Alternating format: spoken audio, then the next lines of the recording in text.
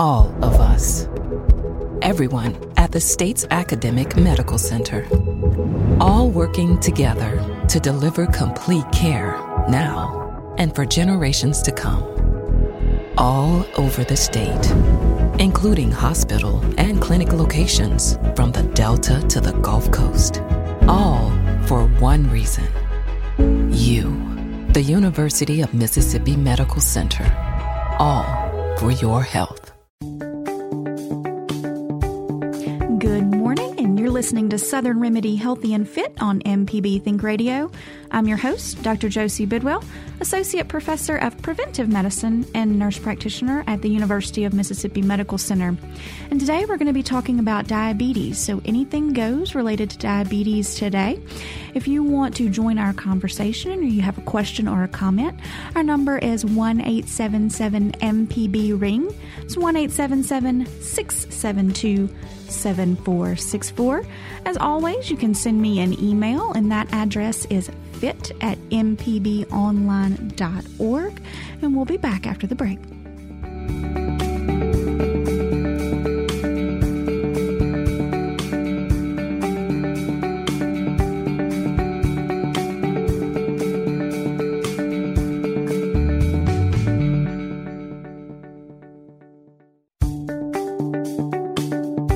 Welcome back. You're listening to Southern Remedy Healthy and Fit on MPB Think Radio. I'm your host, Dr. Josie Bidwell, Associate Professor of Preventive Medicine and Nurse Practitioner at UMMC. And joining me in the studio today is Arena McLean with the Diabetes Foundation of Mississippi. And that's what we're talking about today, diabetes. And really anything goes. You can give us a call with your questions or your comments about diabetes. Our number is 1-877-MPB-RING. It's 1-877-672-7464. And my email is fit@mpbonline.org. If you would rather send your question in that way, that is just fine. Now, chances are that you know someone in your life who is living with diabetes, because it is rather prevalent here in the state of Mississippi, and we're going to talk about some numbers in just a minute. But first, I want to just learn a little bit about you, Arena. Tell me about yourself and about the Diabetes Foundation. Okay. Well, I'm a transplant from the state of Vermont, believe it or not. I've actually lived in Mississippi longer than I lived in Vermont. But I have a master's in public health, and I've been with the Diabetes Foundation of Mississippi for 25 years now, doing, health education and, programs and services at the foundation. Helped out with our Sweet Subject School Diabetes Education program that we do around the state when students are diagnosed with diabetes, to make sure school staff and everyone know how to manage during the school day. And also over Camp Can Do, which is Mississippi's only camp for children with diabetes and their families. And we actually have that coming up in May. So I've been doing that for about, 18 years now. So. Yeah, I've volunteered at Camp Can Do before, and it's wonderful. Yeah, it's fun. It's a great opportunity. Those kids are great. I did some nutrition stuff with them. Fantastic. Bought in some of my lovely fake food, and we built some healthy plates and that kind of stuff. And then they promptly went and jumped in the lake after it was there you go. They're kids. They're kids. That's and I think that's one of the neatest things about caring for children, is at the heart of it. They're just kids, and we tell parents, kids first, diabetes second. In fact, that's one of the books that we give to families. Yeah. All right. So that's a little bit about you. Talk about the Diabetes Foundation. What's your mission? Oh, our mission is to care for and improve the quality of life for all children, all adults, and all families that are living with diabetes here in Mississippi. And we accomplish that through education, programs, and services. We've been around since 1965. Dr. Alton Cobb, who used to be with the Department of Health, started it as an organization to disseminate medical information to health practitioners around the state. In the 1970s, we partnered with American Diabetes Association as part of their One State, One Affiliate program. And then ADA revamped and changed their organizational structure in 1998. So our board of directors went to all the transitional meetings and thought, how is this going to help Mississippi families if we, give up our charter and give all our donations to Alexandria, Virginia? and couldn't figure out how it would help people here. So we fulfilled our fiduciary responsibilities. That with is a big word for Monday morning. Definitely. And then we ended up disaffiliating, and we're sued in federal court and won here in Jackson, which was amazing because it was like a David and Goliath situation. But it's nice because we don't have to go through bureaucratic red tape to address a problem. For instance, our school program, gosh, it was back when one of our kids just started kindergarten, our can-do kids, we call them, and the teacher couldn't figure out if it was separation anxiety or whether she was having low blood sugar. Right. So we started a really nice program that we continued today to make sure that they understand warning signs of lows and highs and how to, even kind of anticipate for and treat them properly, and teach them how to use meters, strips, etc. We still have about 15 or 16 districts that don't have school nurses. We wish that wasn't the case. And with the camp, kids feeling like they're so alone when they're diagnosed because it's 1 out of 450 students or children have type 1 diabetes, which is still the more prevalent form. And trying to create a way where they can network, the families can network. So now we have, thanks to technology, a great private families page for parents and grandparents called Can Do Families. And it's a lively group, and everybody's interacting, asking questions, giving tips. But we also have that experience where kids are not alone anymore. They make friends at camp. And it's a nice day camp, and families have the option to spend the night. We have it every May and every November. And we also have things coming up like our super conference, which is our big patient meeting with breakout sessions for adults with type 1 diabetes, type 2 diabetes, and also for families of children with diabetes, and try to address everything from just day-to-day care, dealing with diabetes burnout, and giving caregivers coping strategies for dealing with that. And then, for instance, with the adults with type 1 and type 2, we'll be discussing getting to the heart of diabetes, protecting your heart, and how that interrelates with blood glucose and everything. So we try to do it all. We also do a CME meeting that's coming up on March 29th. This year it's going to be held in Hattiesburg at Merritt Wesley.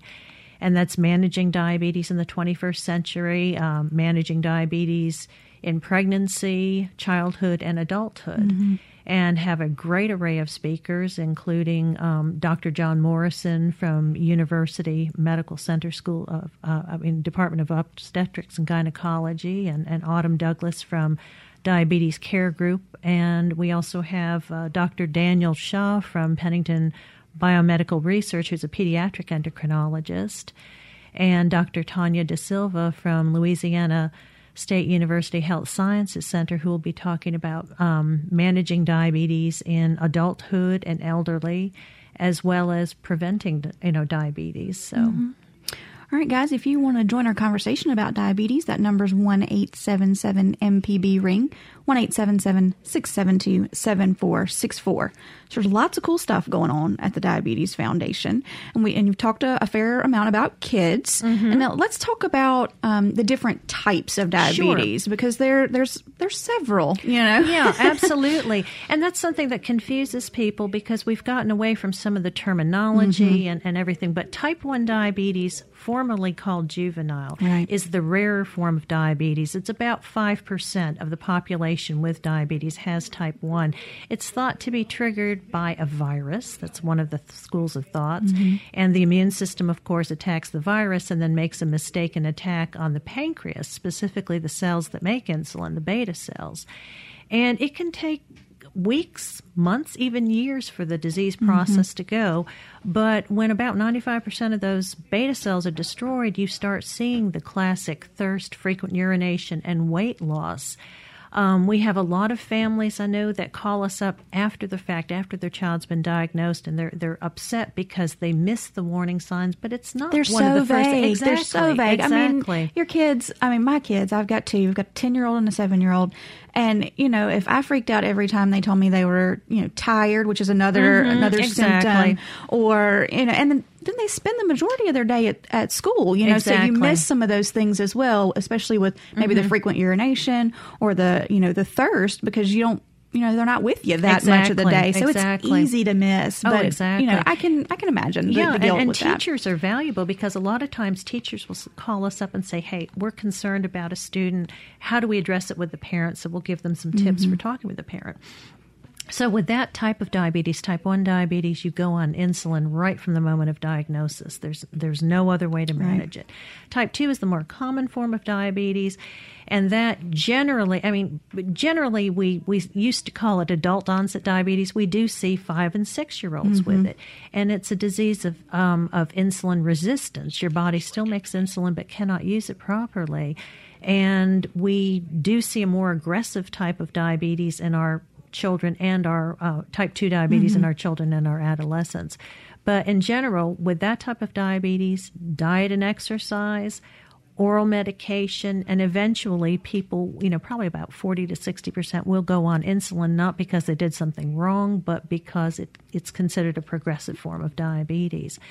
And gestational diabetes, for instance, is sort of a subset of type 2 diabetes. Generally, what happens once you deliver the baby, you go back to having, normal. You're not back with diabetes anymore. You go back to normal blood glucoses and things. But you are at risk for developing type 2 diabetes, specifically within that first 5 years after delivery. You're at a much higher chance of developing it. Yeah. So, people tend to think type 1 is worse than type 2 because you start off on insulin, and it's like they're both equal opportunity. You need to get a grip on them right from the beginning. And part of the reasons why we discuss so much the psychosocial aspects of diabetes management is because how do you get people motivated, especially with type 2, they've had 30, 40 years of being on autopilot. How do you get them motivated to do what they need to do, think about what they're eating, et cetera? Yeah. So. Yeah, you're speaking my language there with lifestyle medicine. That's motivation is the key really to any of the chronic illnesses that we're treating is the motivation to do that. And everybody has it in them. Exactly. We just got to find what the motivation is. Yep. Exactly. All right, we'll go ahead and take our first break of the hour. When we come back, we're going to talk a little bit more about those different types of diabetes and some of the programs that the Diabetes Foundation has available for those. If you want to join our conversation, now is a perfect time to do so.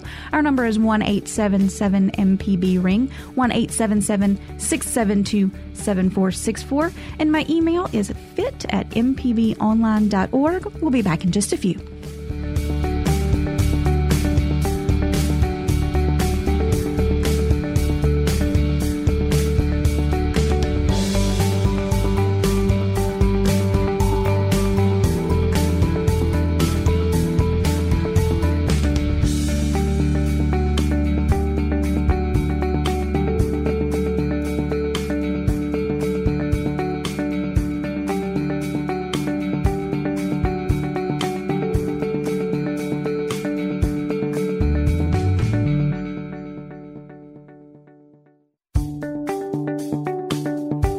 Welcome back to Southern Remedy Healthy and Fit. I'm your host, Dr. Josie Bidwell, nurse practitioner at UMMC, and we're talking about diabetes today. Joining me in the booth is Arena McLean with the Diabetes Foundation, and over the break we acquired another guest. We've got Autumn Myhan, who is a registered dietitian and certified diabetes educator, and she'll be helping us answer questions about diabetes as well. If you have one, you can give us a call at 1-877-MPB-RING. It's 1-877-672-7464.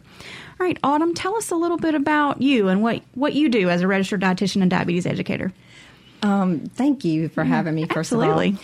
So I've been a registered dietitian and certified in diabetes for quite some time. Pretty much the only thing I've ever done is diabetes since probably 2000, 2001. So I've worked in a variety of settings in diabetes centers. I've worked with insulin pump companies putting adults and children with type 1 and type 2 diabetes on insulin pumps. I'm currently working for Diabetes Care Group, which is a clinic where we do medical management and education for diabetes. All right, so you've got a ton of background and knowledge related to diabetes, so I know that you'll be able to help us with any questions that probably come up. I want to piggyback on something that we were talking about before the break. We had talked about the different types of diabetes. We talked about type 1. We talked about type 2. And that type 1, historically we thought of as a kiddo disease.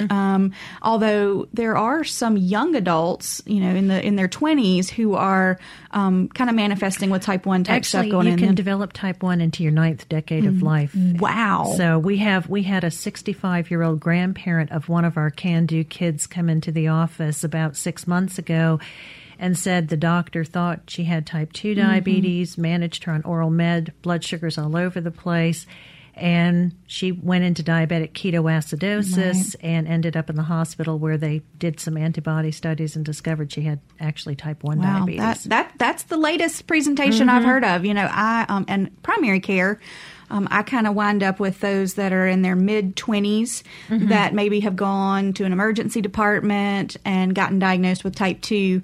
And then when I get them in the clinic for a follow-up and I'm looking at them, I'm thinking, this just doesn't fit the picture of type 2. And by that, I mean that the onset of their high blood sugar was relatively rapid. I may have some lab results from them from a year ago and their sugar is stone cold normal, and their hemoglobin A1C, which is that average blood sugar test, is normal. And then now all of a sudden, our sugars are 400, 500, and I'm going, something isn't jiving with that picture, because usually with type 2 diabetes, you kind of had some elevated sugars for quite a while going on in there and in the pre-diabetes range as well. So, it's always important to make sure that you get the right diagnosis, because they are treated differently. Insulin can be used in either one, but the medicines by mouth are just simply not going to cut it with if you truly have type 1 and you're going to keep winding up in DKA, which is diabetic ketoacidosis, which is a complication of uncontrolled blood sugars, in particular in your type 1 patients. And then gestational diabetes, which you mentioned a little bit about, is the onset of high blood sugars during pregnancy. So some folks get a little confused and think that it's, if I had type 2 diabetes and I'm pregnant, now I have gestational diabetes, and that's not it. It's the first occurrence of a high blood sugar during pregnancy. That's why they make you drink that delicious beverage about 24 to 28 weeks.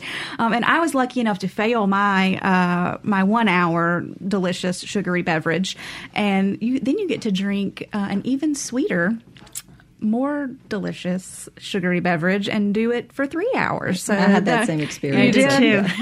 You did. So it was fruit punch. And so you will never, that'll cure you of wanting fruit punch ever again, because it is syrupy, sweet on that. Luckily enough, I passed that 3 hour one by about 6 points, which was yay. But then also you're kind of going, man, that was a little too close for comfort. Right. Like I got to watch what I'm doing there. But on those gestational diabetes moms, usually when the baby is delivered, over the next couple of weeks, the sugar starts to trend back down into normal. But like you mentioned, they're at increased risk. Yeah, I think it's about 60% risk of developing type 2 diabetes in that first 5 years after delivery, which is something to watch for. And again, we all gain weight. When we're pregnant, I gained 40 with the first one, and I think about 55 with the twins. And, oh gosh, twins. Yeah. Goodness. And, losing that weight, getting active, eating healthily is so important. Nursing if you can, because that burns off the calories too. Yeah. And then making sure that you kind of don't forget about the fact that you had gestational, and that, when you go for that 6-week postpartum visit, get a sugar checked. That's not something that they normally do, but, ask for a sugar check and just see what you're working with there. And then every year, make sure that you're getting, your blood sugar checked so that you can head off anything, if you see it. Because there's kind of one big thing that we haven't talked about, and that's pre-diabetes, right? Autumn, tell me about pre-diabetes. So pre-diabetes, as people like to call it out in the community, borderline. That's what I hear. I'm borderline. A touch of sugar. Yeah. So if you've been told borderline or touch of sugar, that is the area that we call pre-diabetes. And like we were just talking about, the A1C or the average A1C level being 6.5 or higher, having diabetes, it does go down to about the 5.8 range. 5.8 to 6.4% is that pre-diabetes range. And so recognizing and identifying that earlier, which we do in our clinic as well, so you can delay or prevent the onset of diabetes is a really good thing to do. And I think when people fall in that range, we kind of go in two directions: either panic and say, "Oh my goodness, I almost have diabetes," or "Oh, I don't have it yet." Right. And so, which neither one of those is really necessary, except for to start paying attention to the lifestyle factors that we should address in that stage. Right.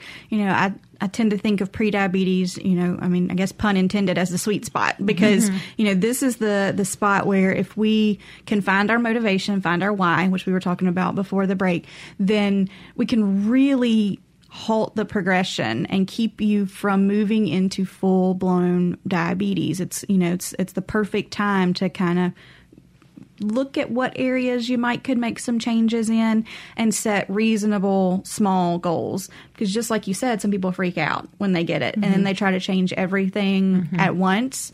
And, from working with folks on, lifestyle medicine type stuff, the ones that are successful are not the ones that try to change everything all at once. Right.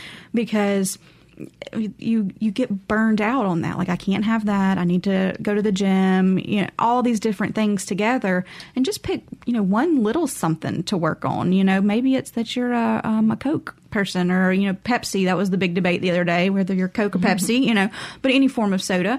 And, if you're drinking 2 or 3 of those a day, can we cut back to 1 a day? And that is a goal that we can set, work on. Doesn't mean I'm going to leave you there at 1 a day, but, right. We can continue to work on those types of things, but setting those small goals to really move you towards where you want to be. Because the other thing I see is folks assuming because their parents had diabetes that that's their fate as well, that they're going to wind up there, and it's just simply not the case. Just because that was their story, it doesn't mean it has to be your story too, right? You can delay. I worked in a research lab at University of California, San Diego, and we were doing DNA polymorphisms that seem to be associated with type 2 diabetes. It means a different form of a DNA pattern. And I was supposed to be the normal control on one of the southern blots that we were doing, and instead had the pattern. Now, we tested my family. I had a brother with diagnosed type 2, another brother with had symptoms of prediabetes. Both of them had the same pattern. And fortunately, I'm over 45 now, have not developed it. But for me, the motivation was seeing what happened to my brothers who really didn't pay attention to it. But it's just, I kind of had knowledge up front, in my 30s about what was going on. What was going on, yeah. So, I see that a lot. People scared of what might be, but it's just knowledge. The more you know, the more you can change. It's hereditary and environment. You can't change your hereditary, that's your genetic makeup, but you certainly can. You can make some lifestyle changes and change the environment, change how you eat, things like that. Right. All right, we're talking diabetes today on Southern Remedy, and if you have a question about blood sugar or diabetes, we'd love to talk with you.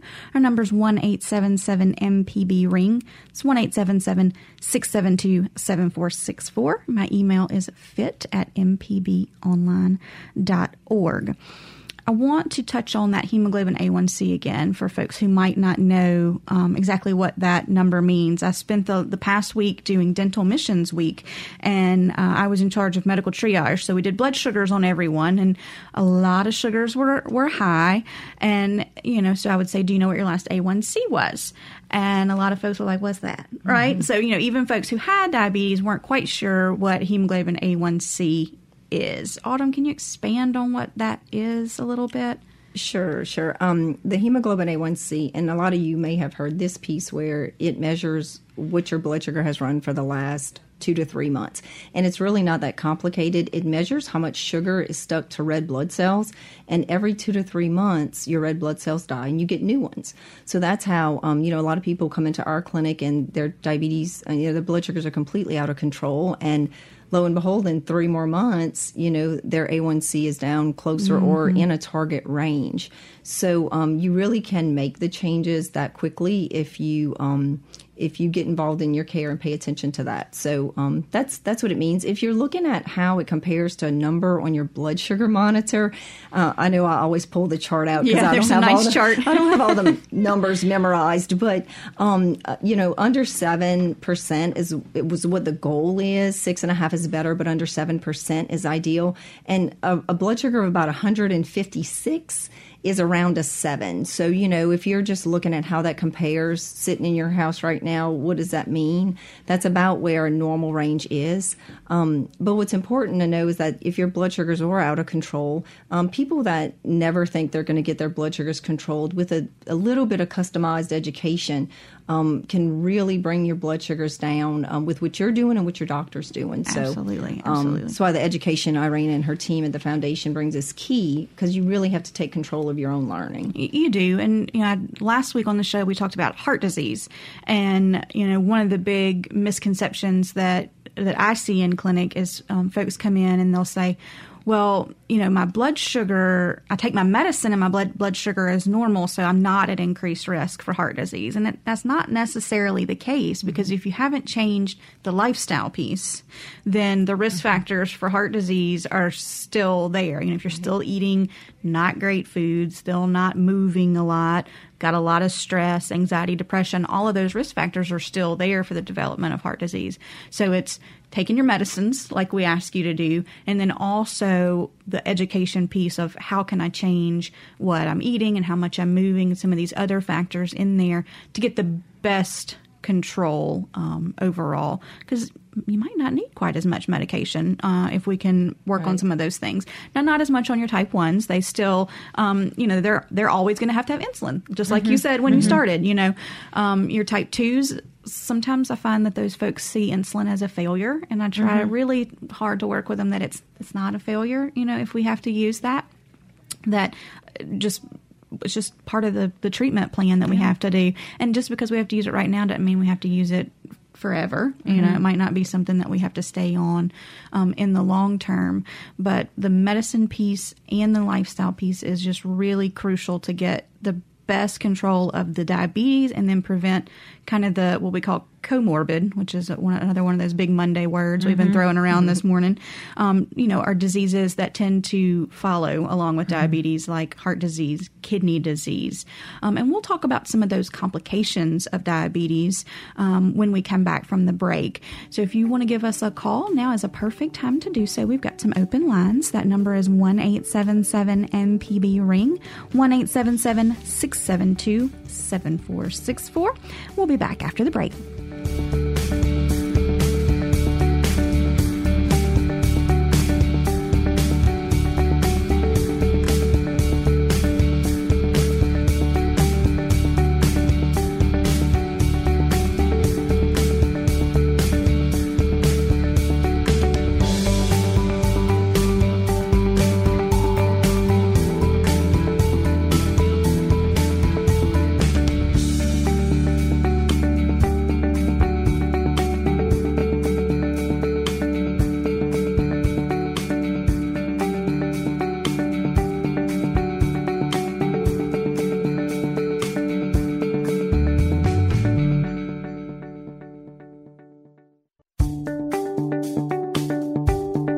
Welcome back to Southern Remedy Healthy and Fit on MPB Think Radio.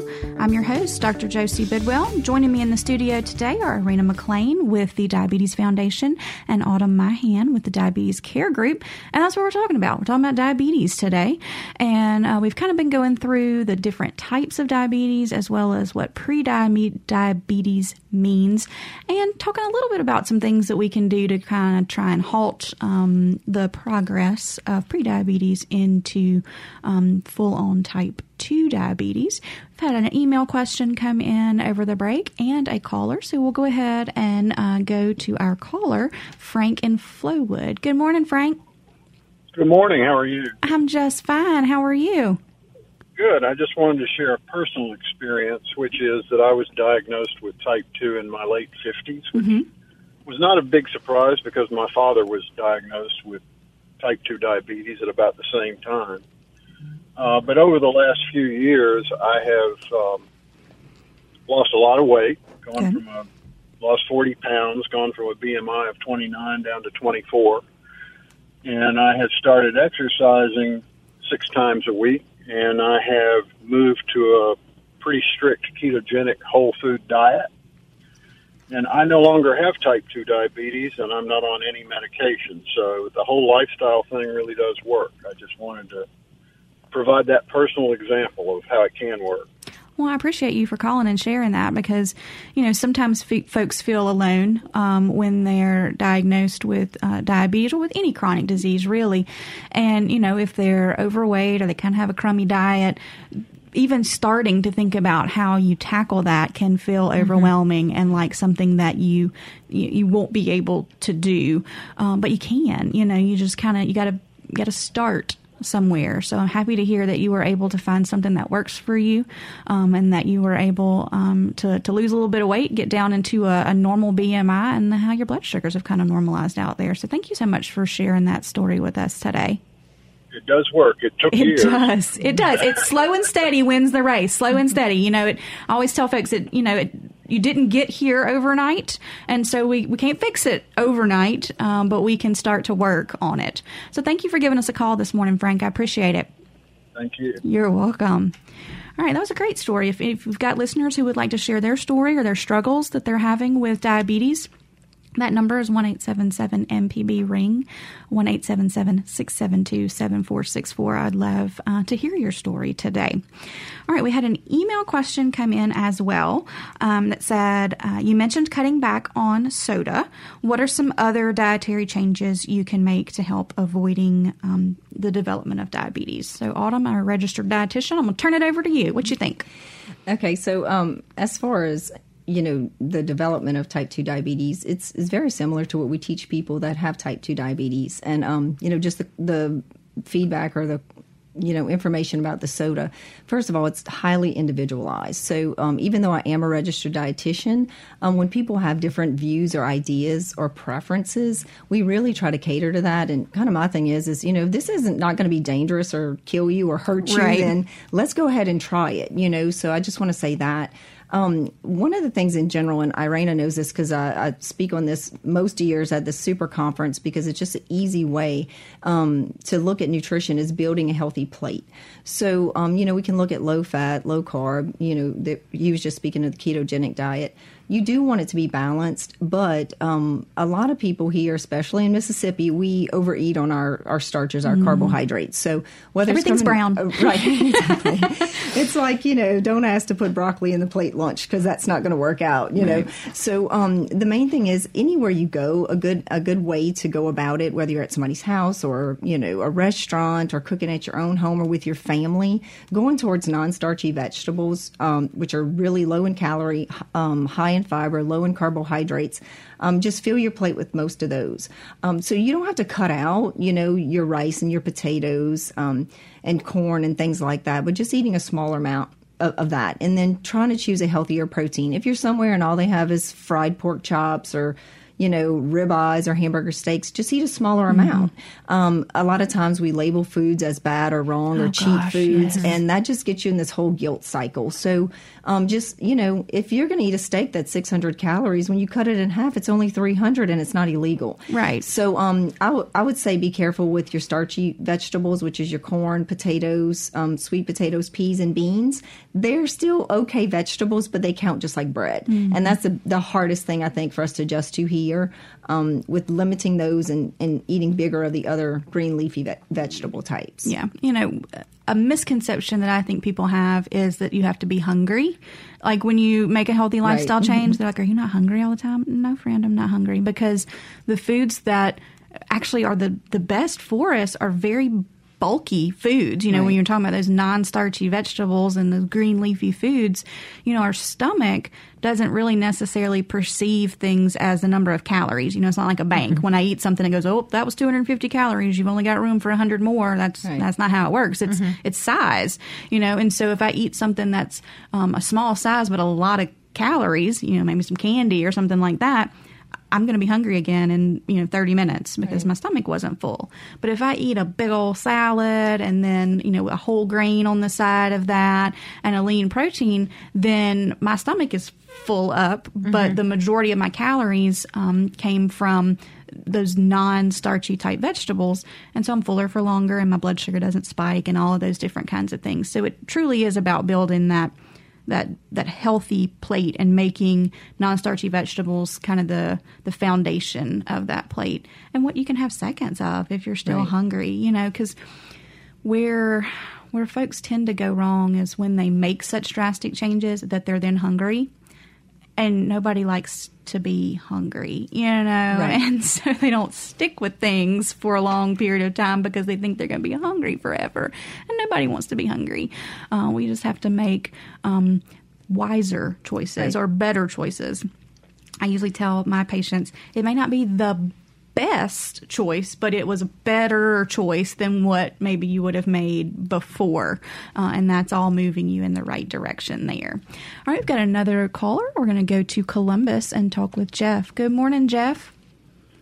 Good morning. I would just like to touch base and follow up on a little bit of that. I have to kind of respectfully disagree with the starchy vegetables being kind of labeled as the bad guy. I'll use my personal example. So a few months ago, maybe 5 months ago, I had an A1C of about 8.9. And I did some reading, and I looked at a lot of literature, spent too many hours on the internet reading, and came up with a program from Dr. McDougall called the Starch Solution.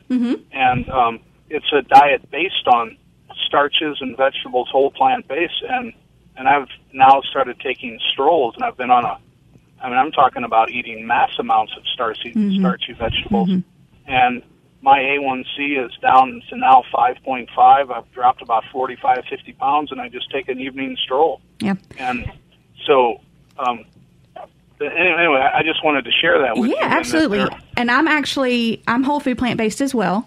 So that's the dietary pattern that I eat. So most of my protein does come from beans and legumes. So I'm a little starch heavier as well. It just, again, all kind of depends on what you pair together at one time. And so I know Autumn is, she's chomping at the bit. She's got something to say. What you got, Autumn? No, I think that's great. First of all, congratulations on the weight absolutely. loss. It's amazing. And the exercise piece is definitely the part that's missing. I was thinking that when Josie was saying about the exercise, when we're hungry and try to exercise, so that doesn't work out.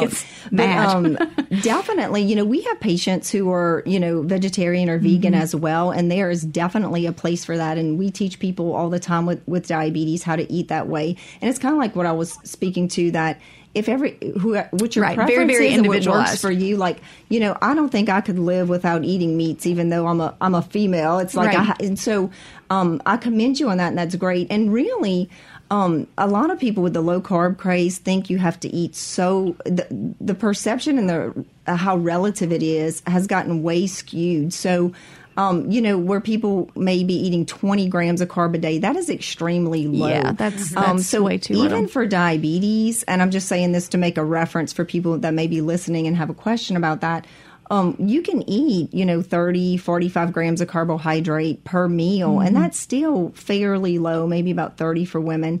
Of course, this is highly individualized. I'm just kind of throwing something out there, but that would be about a cup of starch. And for men, like you're saying, Jeff, about a cup and a half of starch at a meal. So I definitely think that we need to incorporate those things into our diet. Typically, we eat larger portions of those, but there's definitely a place, and we should be eating those foods, So thank you for that, and remind, bringing that forward. Yeah.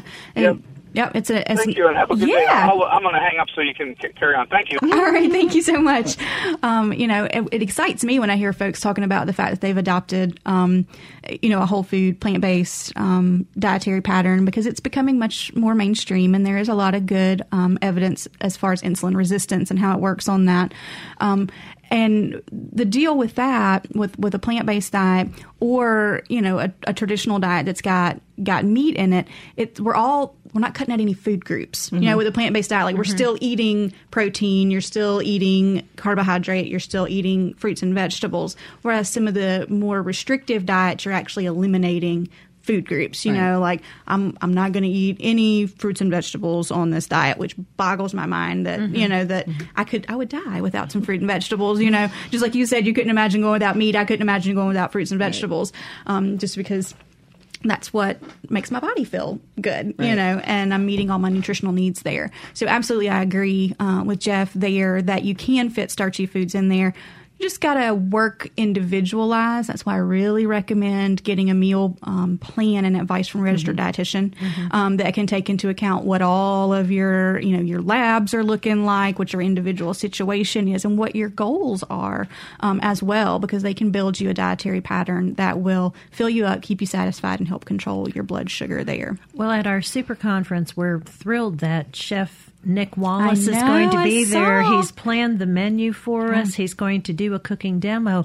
But, you know, he's with the farm to table movement, also, you know, taking typical Southern things and making them healthy. And I'm telling you, you have to. You'll love the menu there, Autumn. It's going to be fabulous. Yeah. Have you had his food before, Autumn? I don't think I have. Oh, my gosh. You're in for a treat. He's wonderful. He's very knowledgeable.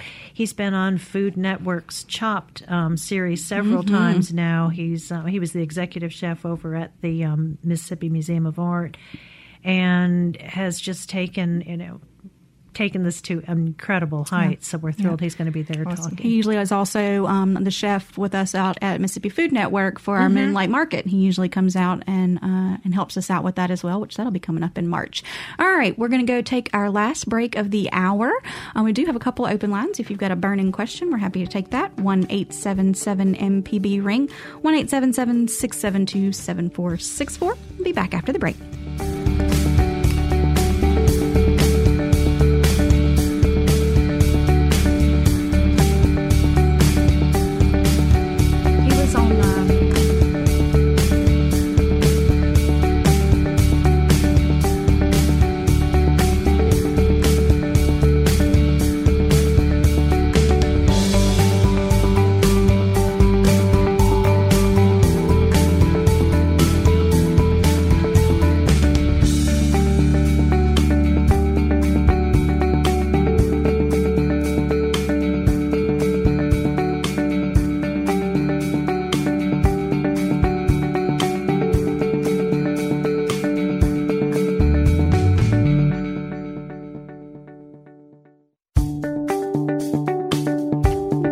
To Southern Remedy Healthy and Fit. I'm Dr. Josie Bidwell. Joining me in the studio today are Irina McLean and Autumn Myhand. And we're talking about diabetes today. And we've got a couple callers on the line, so I'm going to go ahead and get to those and try and get that in before we run out of time. I'm going to go to Robert because he is on the road. Hello, Robert. Hey, how you doing? I'm great. What can we help you with? I just got diagnosed with diabetes back in January. It runs in my family. I know that's not an excuse, but I was wondering I'm having a hard time dealing with what to eat and what not to eat. Because I eating everything I wanted to eat all my life, and now it just comes to a stop. But what is the average blood sugar rating for type 2 when it goes from 86 or 82 the other day to 186? Is that normal, or I'm having a hard time? Yeah. So blood sugar, you have to interpret blood sugar in relation to like what part of your day it's in, whether you've had anything to eat or not, or whether you've just eaten, or whether it's a couple hours after you've eaten. Autumn, are there specific targets that we're trying to reach for folks? I know there are. Yeah, definitely. And that's a great question because a lot of people don't know what the number should be. So thank you for asking that question. So when you wake up in the morning, 80 to 120, some recommendations will go up to 130, but we like our patients to be somewhere between 80 and 120 in the morning. Less than 70 is too low, so you would address that depending on your medicine, if you're on medicine.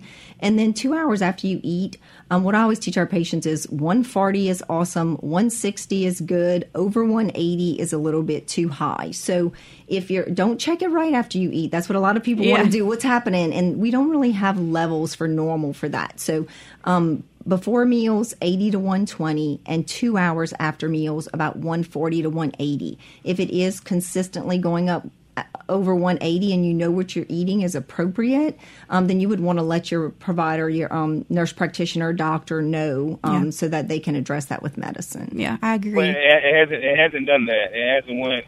It's been fluctuating between. I work at night. I travel overnight, so I kind of take my blood sugar after I get up in the afternoon. Yeah, it's not like a normal person takes at night. You take it that morning, so it's kind of working how the clock on my body works. Yeah.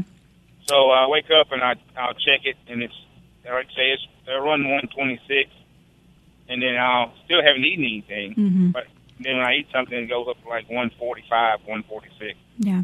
You know, I would just recommend make sure you're waiting that full 2 hours after the meal to check it, because you know, really anything sooner than that, it's going to be high because your body's still processing that. But by about 2 hours out from that meal, if your medicine's dosed right and we didn't just totally eat all the carbs and all the starch, and you know, lots of refined sugar, then it should be, you know, kind of back down into that kind of 140-ish or below range is where I'm usually pretty comfortable on patients there, but always less than 180 is kind of the marker. And I tell my patients that just because if they're hanging out over 180 consistently, I want them to go ahead and call me and not wait until the next appointment so that we can go ahead and make either some dietary adjustments or some medication adjustments to bring that back down into the normal range.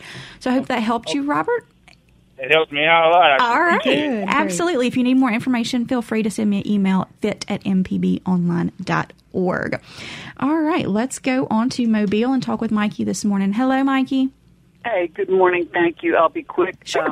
I have purchased, because it was affordable, a Rely On self-monitoring blood glucose. I don't know why I'm having trouble. That's all right. Glucose meter. I'm yes, having ma'am. problems saying that phrase this morning. I did it to Java. But is it in fact reliable? So I will tell you that I actually really like the Rely On meter because of the affordability aspect to it. You know, I usually have my patients bring their meters in and I check one of their meters and then I check with one of my meters in the office to make sure that we've got relatively comparable results there, of course, within a couple of points.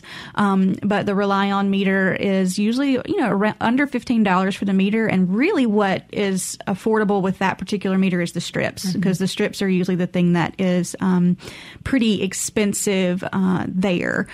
So in my experience, I like the Rely On meter. What are your thoughts, Autumn? I think so. I have not been diagnosed with diabetes, but I come from a family that has plenty of it. Yeah. And so I bought it kind of as a preventive, you know, like I said, while it was most affordable. Yeah. I did good, huh? You did good, I think. Definitely. Yeah. And especially if you don't, if you have diabetes, you can often get a prescription and get insurance coverage. But for our patients who have pre-diabetes, and like if I just want to check my blood sugar and don't have diabetes, it's definitely an affordable way to go. Some of the other branded meters have some accuracy studies and things like that, but you're going to see about a 15% difference. And just like Josie's saying, that's what I would recommend. Bring it in when you go to the doctor and test it, unless you see a reason, because really you're looking for trends and patterns. Right. If the number's not exactly the same, that's okay. So yeah, I think that's fine. And especially if you're being proactive to see what the numbers are, it's definitely going to be a lot less expensive going that route.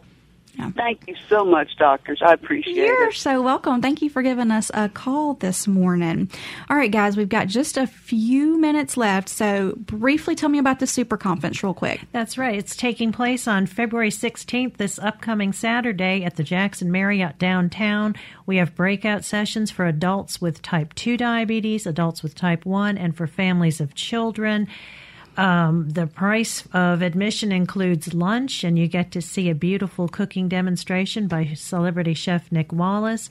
And I did want to mention that we have Jackson native Gabrielle Banks, who is a child psychologist. Dr. Banks is going to be talking with the families about making it work, family dynamics, and dealing with teens and tweens. So that's something our parents need to think about coming and taking part. We'll also have a mini session of our Camp Can Do there. and ask parents to register beforehand. It's free for children with diabetes, along with a paid adult registration. Right. So make sure you guys realize this conference is for families and folks with diabetes. This is not a healthcare provider conference. So check it out and go get some great education and information and some yummy food from Chef Nick Wallace, because he is a pretty awesome chef there. So thanks to both of you for coming on today and helping me answer these questions about diabetes. If we didn't get to your question, you can still send it to me at fit@mpbonline.org, and I'll be happy to answer it that way. I want to thank our producer, Kevin Farrell, for an awesome show, and make sure you tune in every weekday at 11 for the full Southern Remedy lineup. You've been listening to Southern Remedy Healthy and Fit on MPB Think Radio.